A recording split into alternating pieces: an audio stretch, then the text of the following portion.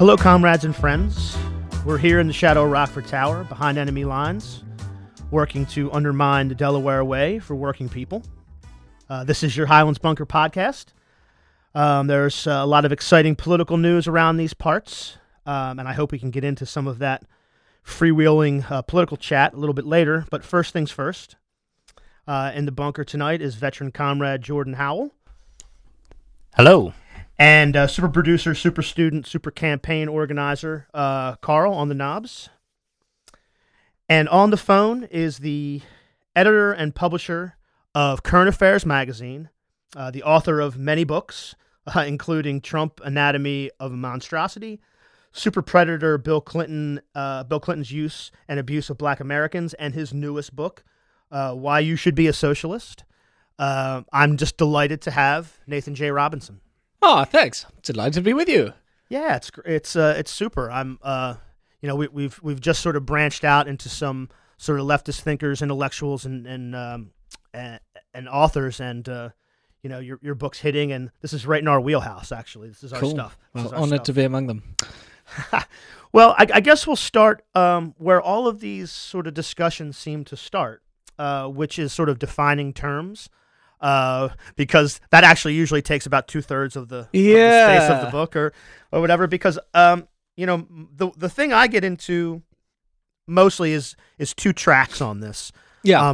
Either people getting bogged down in the sort of social democratic socialist sort of mess, or sort of the authoritarian sort of Venezuela Soviet Union problem. So I'm interested in your take on both of those, but in general, how do you go about defining the terms before you start? Well, it's funny because I say in the book that I hate this whole definitional problem, because one of the problems is that it's irresolvable, because we're talking about the word socialism, right? And what does socialism mean? And the reason that that's a difficult question, the reason it causes all kinds of problems, is that socialists disagree. And you have this kind of paradox where all of the socialists are socialists, but none of them agree what that means. But it means something because they are all that thing. So the sort of question then is, and the way I kind of start is, well, okay, what do different kinds of socialists mean when they say this term? And what do they have in common? What unites them? What is it that, if you take two people who are disagreeing on what the word socialism means, is there something that both of them do agree on? So I kind of start there, and I've been doing interviews over the last few months with a bunch of DSA people around the country, and I always ask them, what does socialism mean to you? And the thing is, they do all give you kind of different definitions. So in writing this book, I kind of had to think to myself, well, what might they all agree to? And so I start at a very, very simple level, and I say, well, one thing that all socialists seem to have in common is a real intense sense of outrage at the distribution of power and wealth in society. I think every socialist in history has always begun with this kind of very strong discontent. So regardless of what they prescribe, there are anarchist socialists and there are Stalinist socialists. There are people who believe in strong government control and no government control. So it's not really about government, but they do all begin with this sense that that power is distributed to the wrong people. And so I start with this kind of socialist way of looking at the world and describing sort of how things look through socialist eyes. And I think that sort of does talk. Terry Eagleton has this great definition where he says a socialist is someone who has never been able to get over the fact that, he says something like that, most people who have ever lived have lived lives of sort of unremitting toil. And I think that kind of refusal to get over injustice is something that nearly all people who use this label do have in common, regardless of where they come down on how exactly we should readjust the economy in order to fix that. Yeah, I love the way that you start that, because I've seen you write similar sort of things, because it begins at a place of like ethics and sort of how you view the world and just what you see before you start talking about sort of what institutions you would like to see to sort of make those things fairer or make them more just. And so it's sort of easy to explain to someone like, yeah, you see this GoFundMe for somebody's, transplant or important medical treatment, and your first thought should be like, wow, that's terrible. Like no one should have to do this. This is like the worst thing I've ever seen. And if you could sort of explain that to somebody, then you have a jumping off point to say, okay, well, if you feel like this, that's where we start. Yeah, and it doesn't make socialism meaningless, right? I mean, because there are a lot of people who look at those GoFundMes and don't notice anything wrong.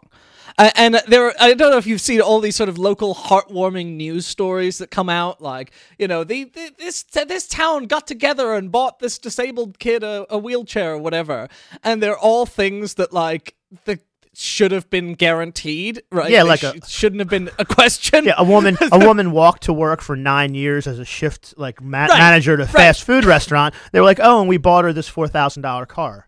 Well, thanks a lot. That would have been nice 10 years ago, actually. And so it is true that, like, socialists all look at the world kind of differently. And there are people who pass by things like that and don't notice that there's something deeply and troublingly just upsetting about it. And so what they do all have in common, before they get into arguments about centralized versus decentralized socialism, anarchism versus Marxism versus what have you, is they all look at that and go, this is not the way it ought to be, and this is not the way it needs to be. Yeah, absolutely. And I think that's, like I said, that's a good place to start before you even sort of get into what you prescribe or sort of how you would like to set up institutions. Maybe we'll put to the side some of the objections or some of like the canned tropes, sort of the Venezuela problem, whatever you want to call it, and just sort of move into. I was reading I guess you had just published it maybe a day or two ago. The Brett Hines essay, How to Build Socialist Institutions. Yeah, so I just read it today, so I didn't know when it was published, but yeah, yesterday. Great. He says, talking about this separation now that you've defined terms, is the way to separate socialism from other leftist, liberal, and even social democracy is an emphasis on ownership. Sort of who owns what and how that is all organized, and I think that's the key to the discussion of how institutions should be focused. Right. Yeah, so, I mean, we start with this sense of outrage, this sense of real being very disturbed at injustice, but then we move to and we sort of develop this into what I think comes next, which is this very strong sense of solidarity with other people. Socialists talk tons about solidarity, meaning, seeing other people as their fates as connected with your own, and believing very strongly in their equal rights to your own. Bernie Sanders gave that great speech a couple of weeks ago in New York, where he talked about how even if you don't have the same problems that other people have, even if you don't have debt, even if you're not an immigrant, you care about and you're willing to fight for them. And so that's sort of what comes next. And it develops into this kind of philosophy of autonomy, this belief in people, that everyone should have equal freedom, that everyone should be able to participate. There's this radically democratic instinct. Socialism is an anti-elitist instinct. It says that people should govern themselves, they should own, the results of their labor. They should really have this, as everyone equally should have a very strong kind of autonomy. And that, I like discussing those things before we get to the classical socialist idea of worker ownership of the means of production, because that kind of sets it up and explains why that's meaningful. When you hear that term, you might not understand what socialists are so mad about or why that matters so much to them. But what it is that because we have this very strong sense of solidarity with fellow people and an identification with their struggles, when we look at people who are being exploited and abused in their workplaces, we think, well, that's not right. They should be able to have democratic participation in their workplaces, ownership over the things that they make, ownership over their day and their time and their labor. Yes, and I think a good example of this is something that Heinz brings up, but you've also discussed it too. I think you've talked to the folks that wrote the book about Walmart being basically a communist sort of totalitarian thing, and Heinz makes the same point, saying the capitalist economy proliferates basically private governments, and there's this sort of false notion that, well, yes, they're all private, sort of authoritarian, hierarchical organizations, but you have the choice to go here or there. But that choice is not really a choice at all. Right. So there's this wonderful book, Private Government, by Elizabeth Anderson, and I mean, she sort of develops this explanation of the workplace as a kind of thinking about it like we might think about a little country.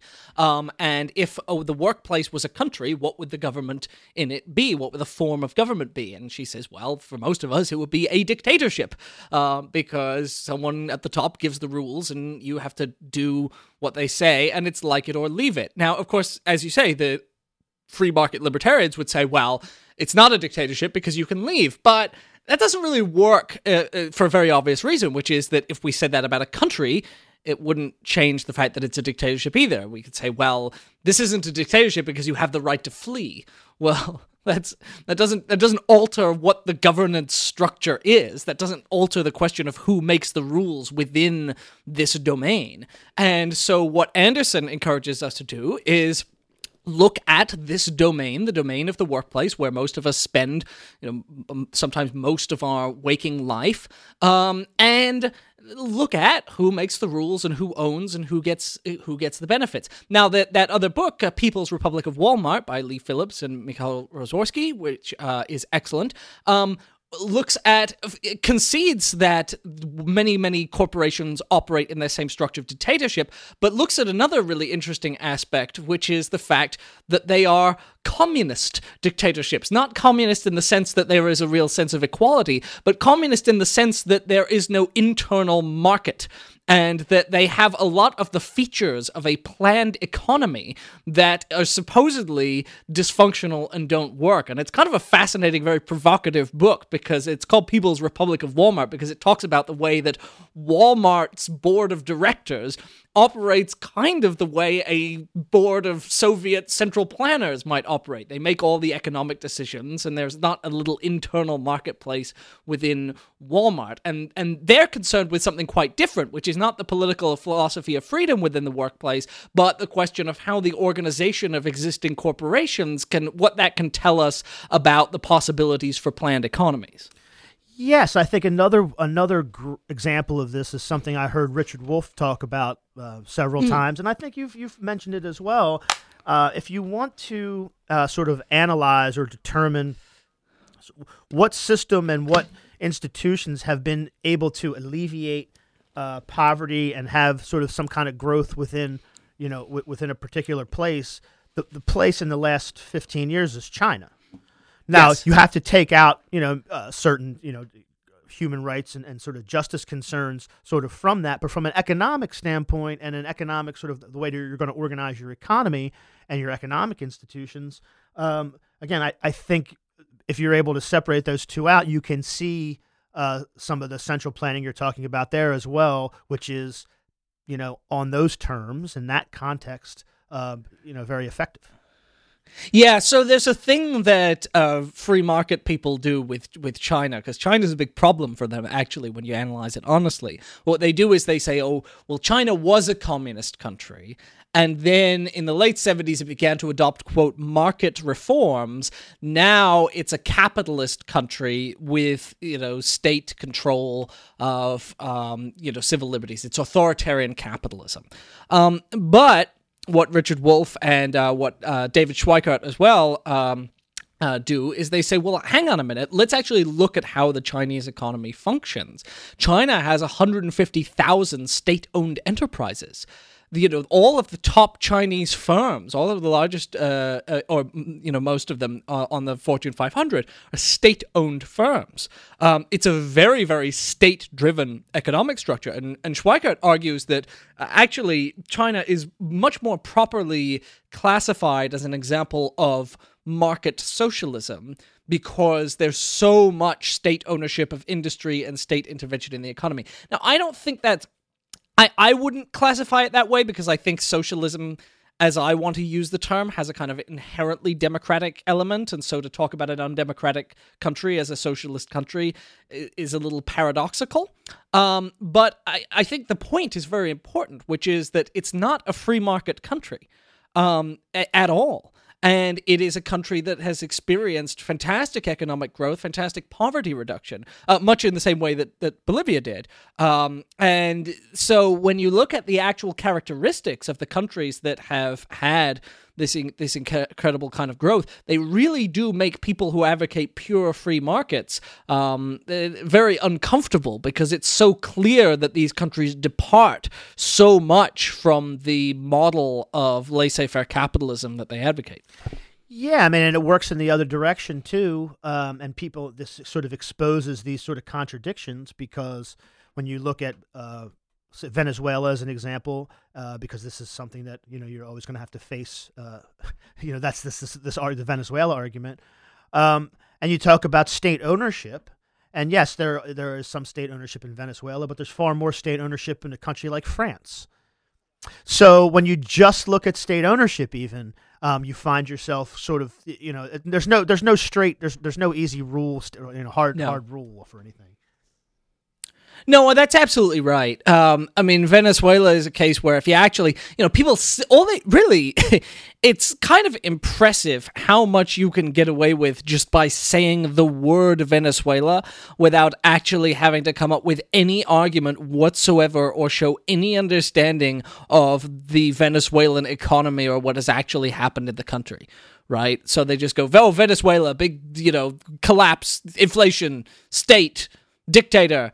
That's all you say, right? But you don't actually make a serious argument where you say, okay, well, does the percentage of state ownership of industry have a particular effect on the economy? Nobody cares to actually do the honest examination that you would do if you were really interested in the question, does the thing that we would call socialism, does that affect economies in negative ways? But again, the way that I always respond to the Venezuela thing is socialism, to the extent that it is an economic principle and not just an ethic one, is the principle of worker ownership and control.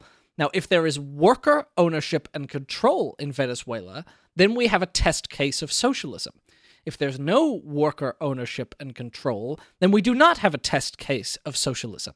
And so what we should be, when we're saying, does socialism work, what we should be looking at is the degree of workplace democracy. Which is why in Brett Heinz's article, he looks at co-ops, he looks at various different kinds of more democratic institutional structures as tests of socialism.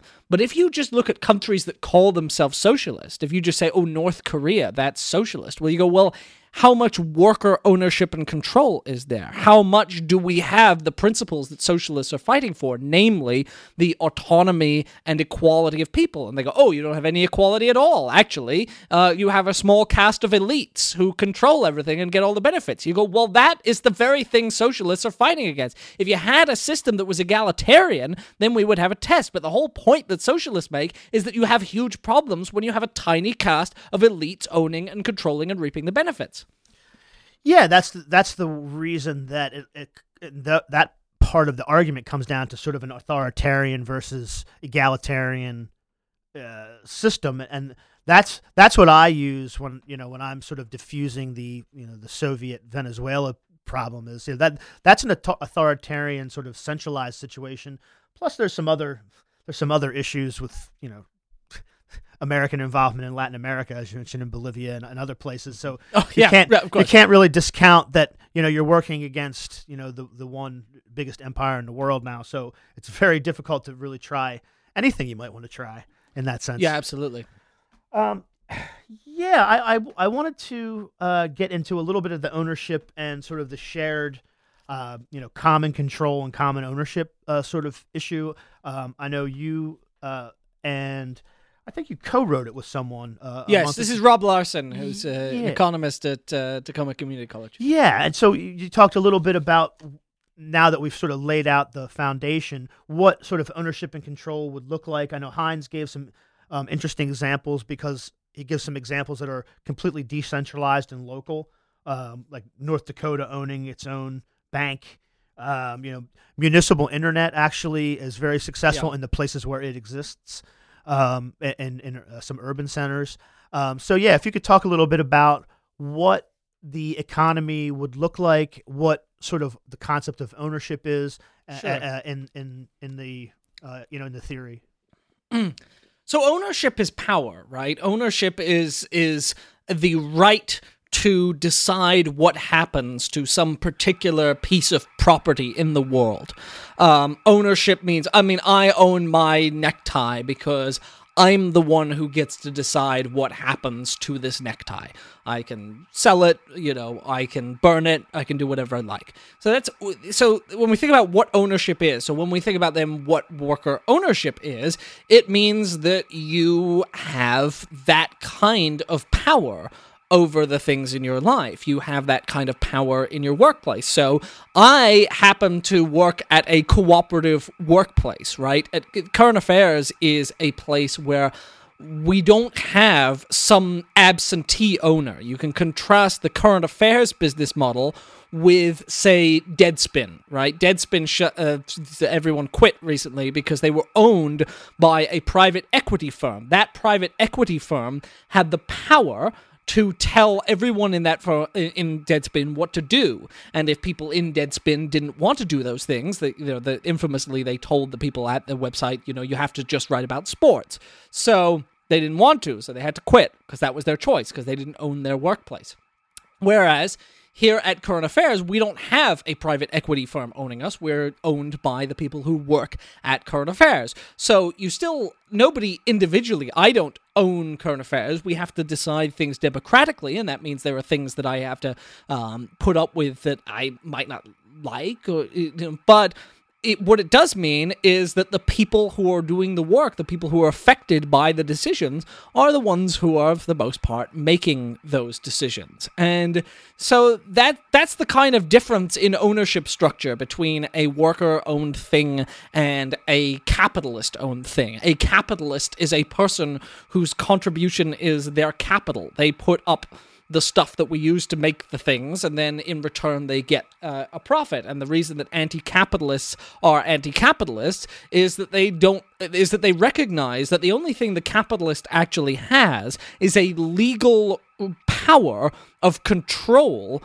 over some particular set of things, whether it's money or whether it's stuff, right? They have the capital because they are legally entitled to, because ownership is a legal right, but they're not actually doing anything. If I have a big pile of money, I can lend it to someone, but the reason I can lend it to someone is not because I am taking any action. It's because I have legal title to whatever it is I'm lending them. So socialists have always said, well, it's absurd that some people just get to make money because they have legal title to things, and other people actually have to do all the labor of making the magazine or the website. And so we need new ownership structures where the people who actually do the labor reap the benefit.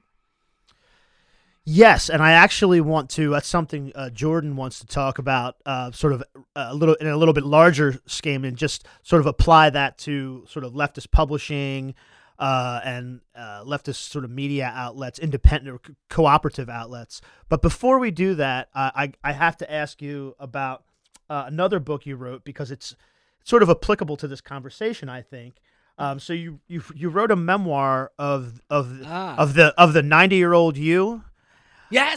Yes. It's called My Affairs, my life in the magazine business, or something. It's called My Affairs, a memoir of the magazine industry, 2016 to 2076. And as you say, it is written by my 87-year-old self in the year 2076, looking back on how we built the socialist utopia. Yes, and I when I saw you describe it the first time, you said, it was this idea about how we and I think you were still because you attended the DSA conference. I think you were in the afterglow of the camaraderie at the DSA conference, because I think you said something like, "It was my idea of how we built socialism together," and it was just a beautiful way to put it.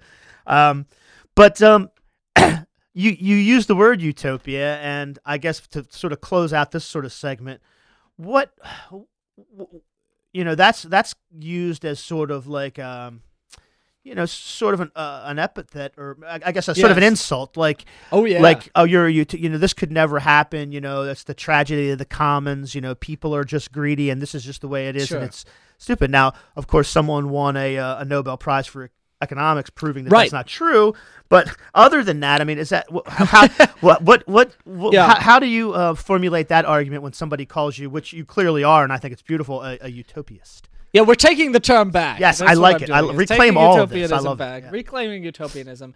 I mean, one of the things that utopia is imagining sort of a perfect or very, very different, at least, society. And one of the things my book has, I have a really, really fun chapter where we imagine various different kinds of ridiculous utopias.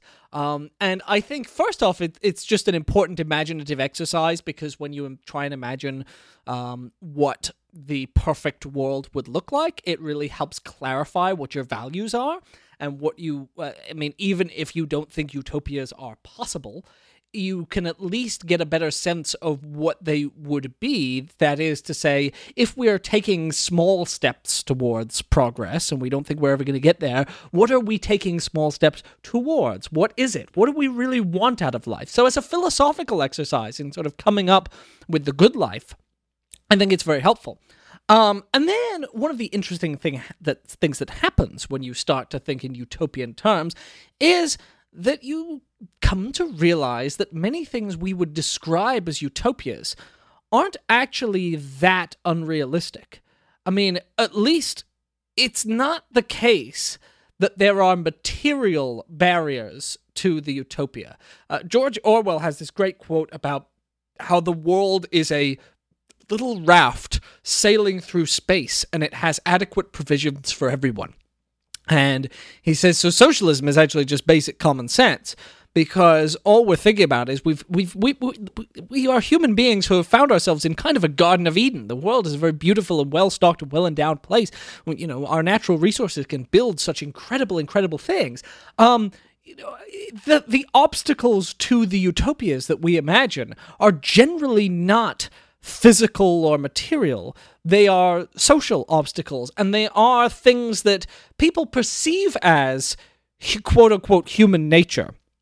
But I think we should cast doubt on some of the assumptions that people have about human nature. As you mentioned, the idea of the tragedy of the commons was taken to be a product of human nature. That is to say, the tragedy of the commons is that, in its classical formulation, is that if you have a common grazing patch, the different ranchers with their cows will all use too much of the patch, and then it will go fallow.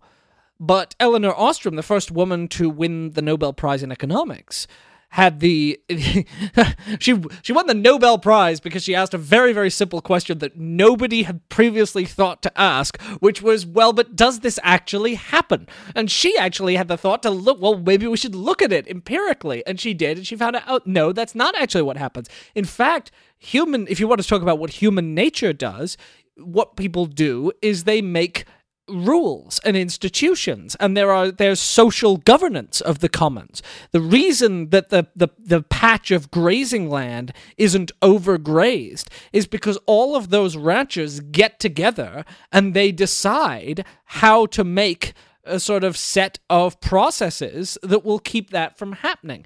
And that kind of makes sense, right? Because if you don't do that, everyone ends up losing and nobody's cows get to eat the grass. So it was pretty obvious that would be the case, unless you were an economist, in which case it was revelatory.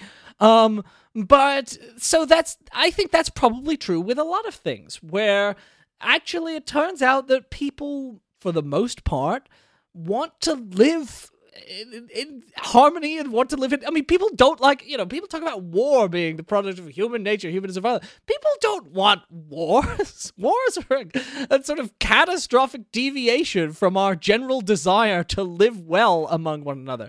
And they're a problem that I think, they're sort of an absurdity, and it seems like we should probably be able to fix absurdities. And so I think when you start becoming a utopian, you start to realize you have this funny and kind of paradoxical discovery where you go, hang on a minute, maybe the utopia is the reasonable thing, and all of the things that we're doing currently that fall short of the utopia are actually the things that seem very strange and seem like we should be able to solve them. Yeah, that's so well put, because when you can present something that that sort of makes sense. People ask, well, how would that work? How would we do this? Well, actually, there's many ways, and I can imagine this way. And it's actually not that far fetched. It's not all that radical. It's based on a set of ethics and empathy and history and economics even that would tell us that we could. So yeah, it's a great story, and I'm glad that you're at the vanguard of sort of telling it and getting it back in the in the zeitgeist, I guess you would say. That expression, it's easier to imagine the end of the world than the end of capitalism. Yes. I think that's so true, right? In that you talk to a lot of people today who feel dystopian, right? They feel like the apocalypse is around the corner and inevitable, and the idea of conceiving of utopias is very out of fashion, right? People can conceive of dystopias, they can't conceive of utopias. And I think part of breaking out of the prison, that's a sort of intellectual prison of capitalism and of neoliberalism, is to dare to imagine a different way that this could end. And it's difficult. It's very hard. I mean, the things that I come up with in my affairs are kind of ridiculous in many ways. And the things that I talk about why you should be a socialist are ridiculous. And I'm hoping that people with sort of more literary talent than I have will come up with things that seem more plausible. But I think it's crucial to sort of exercise our imaginative capacities, because progress can only come when we have people who dare to use those imaginative capacities to sort of accept that easier to imagine the end of world than the end of capitalism thing as a challenge, and to meet that challenge. Absolutely. And I would like to just segue into, as part of meeting that challenge, and I know Jordan's very excited about this bit of it, because he's trying to do something sort of similar here, and sort of trying to do more long form sort of journalism while he does his other thing, and kind of get it to catch on. But you have a very interesting story about sort of the genesis of current affairs, and I think you also sort of have your finger on sort of this idea of where sort of leftist journalism and leftist publishing can go. And I'm just sort of interested in that story, and I think maybe Jordan might even have some questions about it. But absolutely. Can you sort of describe how you came to this? So for people who don't know, we are a print magazine that publishes once every 2 months, and also do a lot of web stuff, and we do a podcast and some video content as well. We started in 2015 through a crowdfunding campaign. We raised $16,000 on Kickstarter, and that enabled us to start putting out print magazines. Now, I started Current Affairs in part because everyone said print media is impossible in 2015. It's dying. It's over. You can't make money on it. All of the print publications are shutting down. But I knew that wasn't true because Jacobin Magazine exists, and 5 years previous, they had founded a print magazine. Bhaskar Sankara was kind enough to give me some advice on how to do it, and if you actually look at the economics of it, they're not as... They're bad if you're a Condé Nast publication. Like, if you're the old kind of magazine that has like 100 staff and you're huge and you're just sort of completely overextended, that's hard to make it work. And if you're reliant on advertising revenue instead of subscription revenue, which a lot of them were. But if you rely on subscription revenue, as Jacobin does and as we do, the model is actually pretty workable. I mean, we charge quite a lot. It's $60 a year for a print subscription. But that means that with only a small number of subscribers, we can afford to pay a small staff. And what's exciting is that it means that it's more economical now than it has been for a long time to put together a left media organization that survives. I mean, crowdfunding is very, very useful. If you had, and the internet is really useful, right? Because if you'd tried to put together a print magazine in 1992, you would have needed $500,000, because the only way in 1992 that you can get people to find out about your magazine is by doing a national mailing campaign, and printing is really, really expensive back then. And you have to get in all the newsstands. But now you can build up very, very slowly, which is what we're doing. We're still small, but we build up slowly. And so the really exciting thing has been that even though we are a small institution, we have 2 full-time staff and 2 part-time staff, plus a small editorial board. And even though we are small, we are sustainable.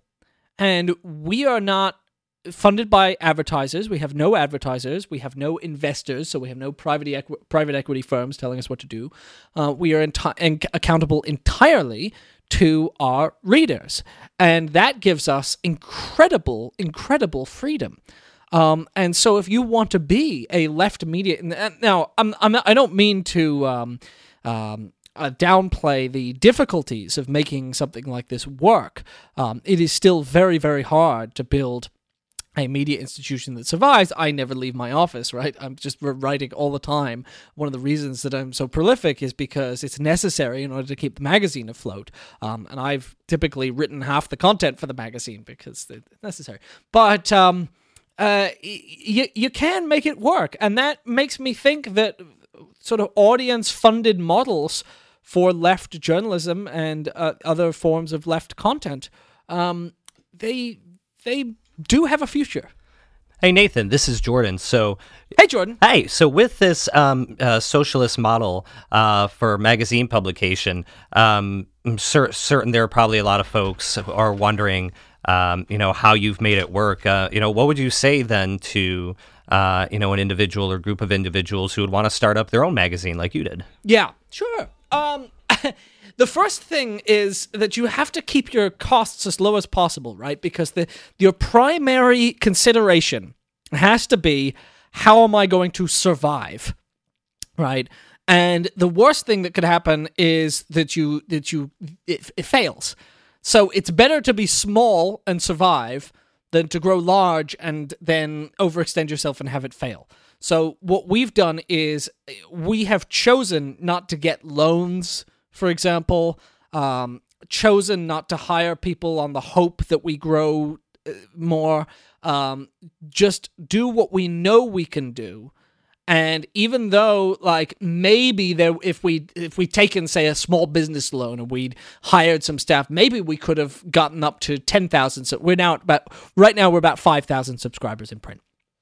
If you think about it, 5,000 subscribers paying $60 a year, that's a lot of money. And so you build very, very slowly, and you don't take risks, and you do what you can afford to do. And I think that it gives you a sense of comfort, which is, I may not be huge, and I may have a very limited audience, but I'm not afraid this is going to go under.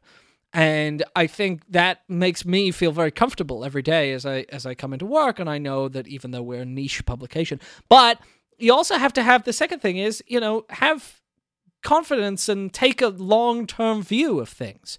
Because in 2015, we started with 200 subscribers. Well, now we're at 5,000. It takes years to build up. But now we're at 5,000. In a few years, we'll be at 10,000. A few more years, maybe we'll be at 20, 50, 100. Who knows? We don't know. But what we do see is that the trend is consistently up and up and up and up and up, in a way that makes me feel good. And so take the long view, be careful and cautious and slow, and of course your first worry is always about like, how do I feed myself? But I think you can do it, right? I think one of the things that I have focused on though is make sure you give people really, really good stuff that they will want to pay money for. Think constantly about quality. Think about your audience. I mean, think like a business person in some sense, but think about what would people actually like to read? What will give them great satisfaction? What will make them trust me enough to give me their money? And before this this interview, I think our only interaction was you posted a query onto Twitter asking what is a socialist book that needs to be written that hadn't been written yet, and I replied something to the extent of a popular history of the radical press, and you replied something along the lines of, "Oh, I like this," and yes, and I actually checked that book out from the library not that long ago. Something pretty close. It's called Black, White, and Red All Over by Linda Lumsden, and it's just interesting because the focusing on content and subscribers and worrying if you're going to eat or not really does seem like pretty much par for the course for the history of radical publication. And the other thing that strikes me is after reading this and talking to you is that in the U.S. Socialists as kind of a historically disparate group of people have relied on a socialist press to like form kind of a sense of community and like national and international community in like an otherwise hostile environment. How do you see yourself continuing in that tradition and kind of like building that sense of community? Yeah, I think it's so important, actually, and a big part of what we try to do is give people... There's almost like a self-help aspect to what we do, which is, like, part of it is showing people that they're not alone, because, if you've been a socialist...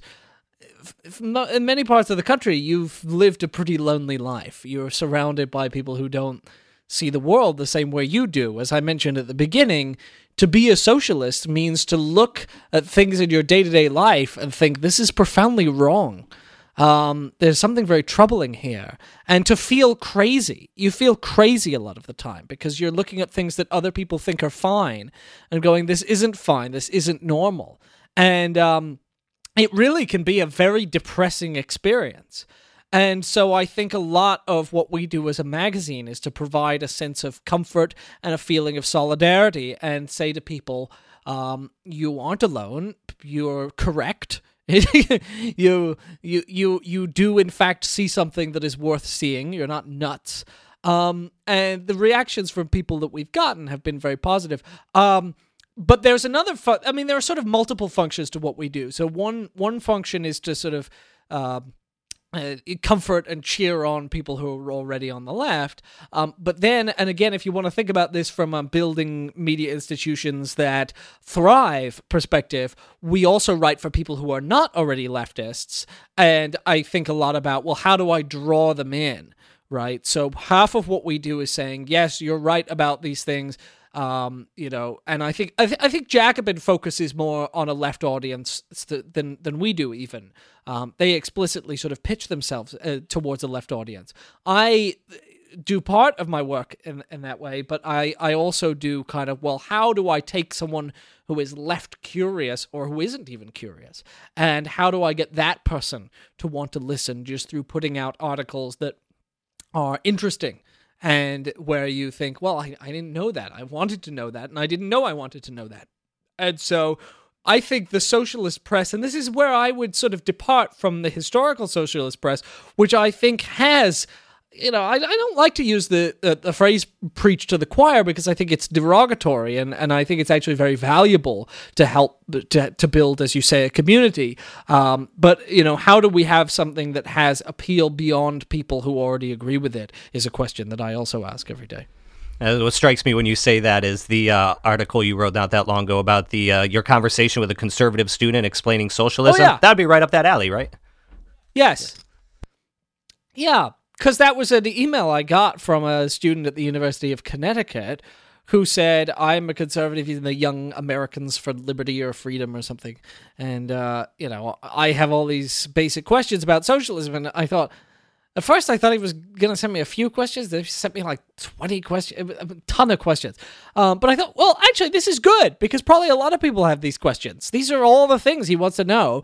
So, and also when you write this way, you become a smarter person because it forces you to think, well, how can I explain my beliefs in ways that are going to be persuasive, not just to people who are already inclined to be persuaded by them, but people who are distinctly disinclined to be persuaded by them. And that's why I sort of wrote that out in a way that I think probably a lot of people who might be skeptical of socialism might pick that up and go, oh, okay, it makes a little bit more sense to me now, and it's not as unreasonable as I suspected. Yeah, I actually think about that kind of thing all the time, and I think you're exactly right. I have a friend of mine who is a little bit older than me. He's in his 50s. He's a public school teacher. He's also an artist. He makes all kinds of different sort of visual art, but he also does construction. He built his own boat. He is into a lot of he's into different kinds of music, and most of it's sort of a like reggae music that's sort of like liberation, Caribbean liberation music. Yeah. And about 2 months ago, I was speaking to him, and he was like, "Yeah, I got this package to my mom's apartment. I don't know why I got this thing." And so she said, "Come over and get this." I don't know why I would get it there. And I went, and it was a Bernie Sanders 2020 T-shirt. And I was like, "Hey, cool, man. That's great." And he was like, "Yeah, but I mean, he's a socialist." I'm like, "Buddy, come on." And when you were describing sort of your, like, the person that you're sort of trying to think about when you're providing sort of stories and theory and sort of context for people, I think about him because I'm like, you're an open-minded, sort of empathetic person who does see this, how you describe the world and sort of the ethic of it when you defined it in the beginning, and you're someone who is a public school teacher who's in a union, and like I'm like, that's you, man. We're doing it. We're all doing it. So you had to sort of kind of prove to people that like we're out here and it means something different than maybe you think it means. There's more of us than you think. It's actually a thing. It's not just like a word people use. Yeah, when you were describing that, it made me think of my friend. That's funny. I think, I mean, I have those kinds of people in mind with this new book, Why You Should Be a Socialist, because I think there are lots of people who have the kind of the ethic and the basic way of looking at the world, but who don't use the word, and it's perfectly understandable, right? Considering that everyone has spent their entire lives being told that a socialist is a crazy person who believes that who is basically Pol Pot. Or Joseph Stalin. And so, I wanted to write the thing. And I've been kind of doubtful before about whether even reclaiming the word was necessary, right? Is it a word that had been too because I mean, words, you can find new words for stuff. Do you need this word socialist, or can you just have the political program and try and sell it as something else? But I actually was very persuaded by the fact that Bernie Sanders ran as a socialist in 2016, and it didn't seem to hurt him very much. In fact, it felt very useful as a way of classifying a particular kind of set of instincts, and I think actually it can be a very clarifying word in a way that I don't think there's anything else that will do it. So I actually have come around to the position that rallying under this word is a useful way to distinguish a certain set of people who hold a certain set of views and from everyone else. And that when Bernie said, so it's better than progressive or even left, because everyone's going to say they're progressive. Pete Buttigieg says he's a progressive, right? Yeah. But he's not going to say he's a socialist, is he? So, like, it does distinguish you. It does set you apart. It does say, look, we're the socialists. We're not just adopting some wishy-washy label. There is a distinction, and this is the distinction. Yeah, it draws a distinction between this and that, as you said. It also, if put in the right context, still can be valid. I know Carl and I were lucky enough to go to D.C. Maybe 6 months ago when Bernie gave his speech at George Washington about socialism. It was in a little theater, about 400 people, and what he really did was tie it to the context of FDR, similar to what Harvey J.K. would do, and say, there's a tradition of this already. Like, you don't have to be scared of it because we're like, trade unionists and local, the TVA, making sure that local rural people got electricity. It's like you can draw parallels and really say we don't have to run away from this. There's actually a tradition that people sort of like, and they just sort of forget what it is. Well, one of the things that I talk about in the book, I have a whole chapter on the proud tradition of socialists, of people who have rallied under that banner, right? And in fact, if you want to ask the question, well, what does socialism look like, or isn't socialism just authoritarian Marxist-derived Marxist-Leninist regimes? The answer is no. In fact, there's a very long set of the historical figures who are really truly admirable, who have used this word to describe their beliefs. And I cite people like Martin Luther King, Helen Keller, Albert Einstein, Bertrand Russell, all sorts of people, Emma Goldman, all people who have not been authoritarians, who've been anti-authoritarian, but who have used this word because it captures something very, very important about their view of their fellow human beings and their aspirations for human society. And so when you use this term and you apply it to yourself, you are, by choice, placing yourself in that tradition with those great people and saying that you share the aspirations that they had. And so I don't think it's something to be ashamed of. I don't think it's something that needs to be explained away or run away from. I think we can be very, very proud of being socialists because of the now century and a half of people who have used this term, who have been good people, who have been some of the best people, who have really, really fought very, very hard to make other people's lives better, and in many cases succeeded. They got a lot done. I talk about the Socialist Party of the early 1900s in the United States, where, they pushed the old age pensions, and they pushed workplace safety regulations, and these things that now seem to us like wishy-washy, just liberal regulation, right? This is just, everyone believes in those things. Well, you go, well, people didn't then. Back then, they were pushing for things that were really, really radical. And the National Health Service in England was gotten done by a socialist government. The Labour Party was socialist. And they brought that country an institution that today is the most beloved institution in the country, because it means that everyone gets free healthcare. You can go to the doctor and you don't have to pay. And it is a radical, radical thing compared to what happened for hundreds of years of human history, right? Thousands of years. It's an incredible thing, and it was brought to us by socialism. So when we say, oh, socialism, what does that mean in practice? Oh, Venezuela. No, look at the actual socialists in your country and in other countries who have fought for things, and look at the things that they've gotten done and given you. Yeah, there's a whole history there that we can point to when we go and do the work that we're doing today. And I before we go, I hope you have a few minutes that you can talk politics a little bit with us. The first thing I want to do is clue you in on a little piece of news from our little shire here up in the Mid-Atlantic, the Luxembourg of the Mid-Atlantic. We are going to challenge our conservative. Oh, you're in Delaware. Sorry. Yes. Okay.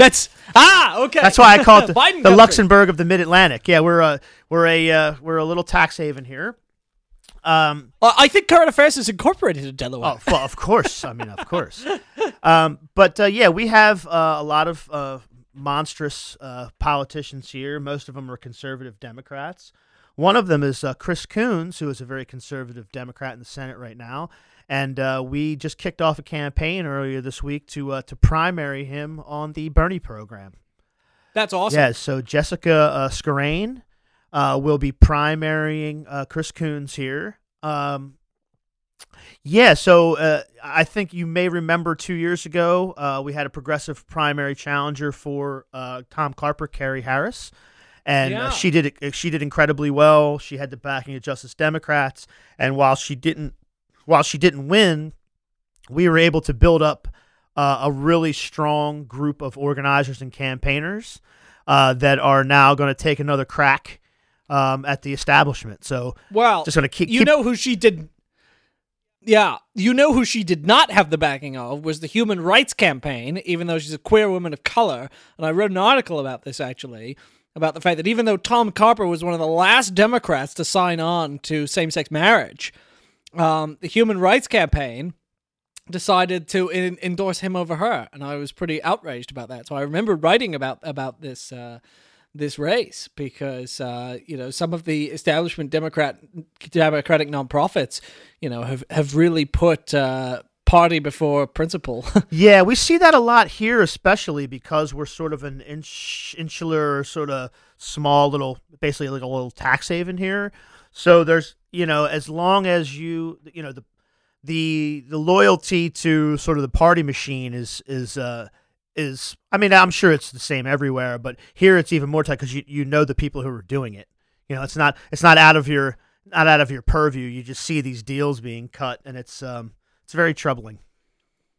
And it's your fault that the world has Joe Biden. Look, you're not wrong. I mean, one of the reasons I'm doing this podcast is because I feel shame, and I'm trying to give something back to the world because it is our fault. You're not wrong. But you've been stuck with him for a long time, too, so you have suffered. Yes, we have. He's been bad for a long time, but again, because the reason he's been like that for a long time is because a small group of people here wield a lot of power, and it's in their interest to make sure things keep going sort of the way that they're going. I mean, it's just like that everywhere. I'm really moved because one of the things that one of the arguments that you use about socialism, just when you're defining it and you're sort of laying out sort of that ethical, sort of like worldview and saying, this is how we see the world is in schools, and in education, and I try to use that here because we have a huge problem because we're so small and because we have a really consolidated group of powerful elites. It's all capital. It's incorporated money. It's LLCs and chancery courts. It's like a little Cayman Islands here.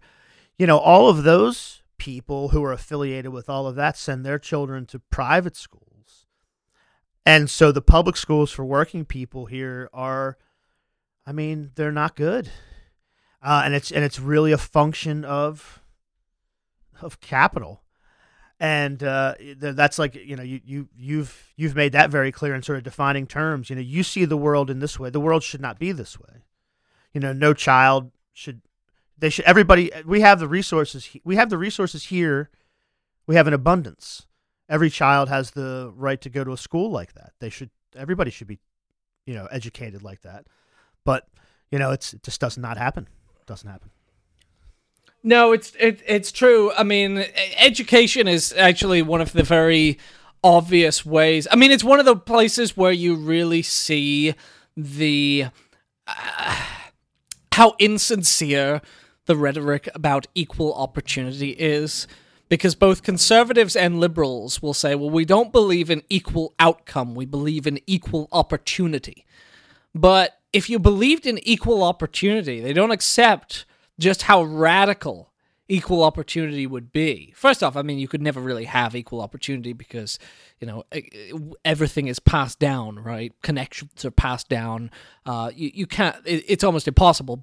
So it's an incoherent concept. But to the extent that you took it seriously, you tried to do it, well, the first thing you'd have is no private schools, because the very existence of private school is a denial of equal opportunity unless everyone is able to go to them, which they're not. So, I mean, unless you make sure that every single person has the equal opportunity to go to the best possible school, then you don't have it and you don't take it seriously. And so, education, nobody really, it shows you, right? Everyone accepts that there are radical differences in the kinds of schools that people get, and they're fine with it. And one of the things that we socialists say and that distinguish us is that we look at these things and we say, excuse me, this isn't acceptable. We're not going to put up with it. Every child not just deserves an education, not just deserves a good education, but because they're children and they haven't done anything to earn or not earn, everyone deserves the same. Everyone deserves the best. There's the expression, nothing is too good for the working class. And I think that we take that very seriously. We say, look, if there is a private school that has something, then every single child in the world, not just in this country, every single child in the world deserves that thing. And it makes socialists very radical, but it also means that we're the only ones who take very basic principles of morality seriously. Yes, absolutely. And at Jess's campaign kickoff, we were talking about how when you take those things seriously and you can build solidarity, it becomes sort of it almost makes organizing more fluid because you're making the same argument, whether you're at a state level, whether you're at a maybe a city level. If you're couching your arguments in this kind of story, and you're saying this is our program and this is our philosophy, and you're not talking about trying to tweak this or that sort of esoteric thing, I think it's a clearer political message, and it's a righteous political message as far as I'm concerned. But it's a clear political message, and I think I think it's a winner. What can I say? Well, I agree with you, and best of luck, on the campaign there. I'm really excited. It's amazing that we've got. I mean, one thing that is really nice about living here in 2019 is that for a long time the left really struggled and it was very lonely, and now every day I am discovering amazing, smart, committed radicals around the country who become very serious about taking power and about doing things that will help people. And it's tremendous, right? I mean, I don't mean to suggest that the campaign there isn't unique, but it is one of many, right? No, absolutely. And, it's a movement. It's a movement. It's a movement of solidarity. There's no egos or anything. We're all together. Right. We're all doing it together. There's this incredible feeling of unity that we haven't had for a very, very long time. It used to be that intra-left bickering was just miserable. And I have this very strong sense, and I got it at the DSA convention too, where it's like even our disagreements are done in a comradely fashion, and it feels like the beginning of something. It really does feel as if there is an actual movement. For a long time, we just had to pretend that there was a movement, and we had to say we had a movement, even though we knew we didn't. But now we actually do. We're electing people to office, right? We're throwing out people who aren't doing anything or who are useless, and and we've got this whole new generation of really, really intelligent and committed radicals, and it's thrilling. Hell yeah. Nathan J. Robinson, thank you very much. I want everybody to buy the book. That's what we always say. So do I. Buy the book, yes. Everyone. We're gonna have it in the show notes. It's out in time for Christmas, for Hanukkah, for the New Year's season. You can give that book, and you can explain to your family why you should be a socialist. Well, my hope is that this is going to be the sort of holiday gift for reactionary relatives, because because it's funny. Like, it's funny to give them this book. It is, and I guarantee you, I will be giving this book to a few reactionary relatives. Oh, good. Absolutely. So you're there right in the thick of it in New Orleans. As you know, my wife and I came and met you at the office. I think you've expanded since we've been there.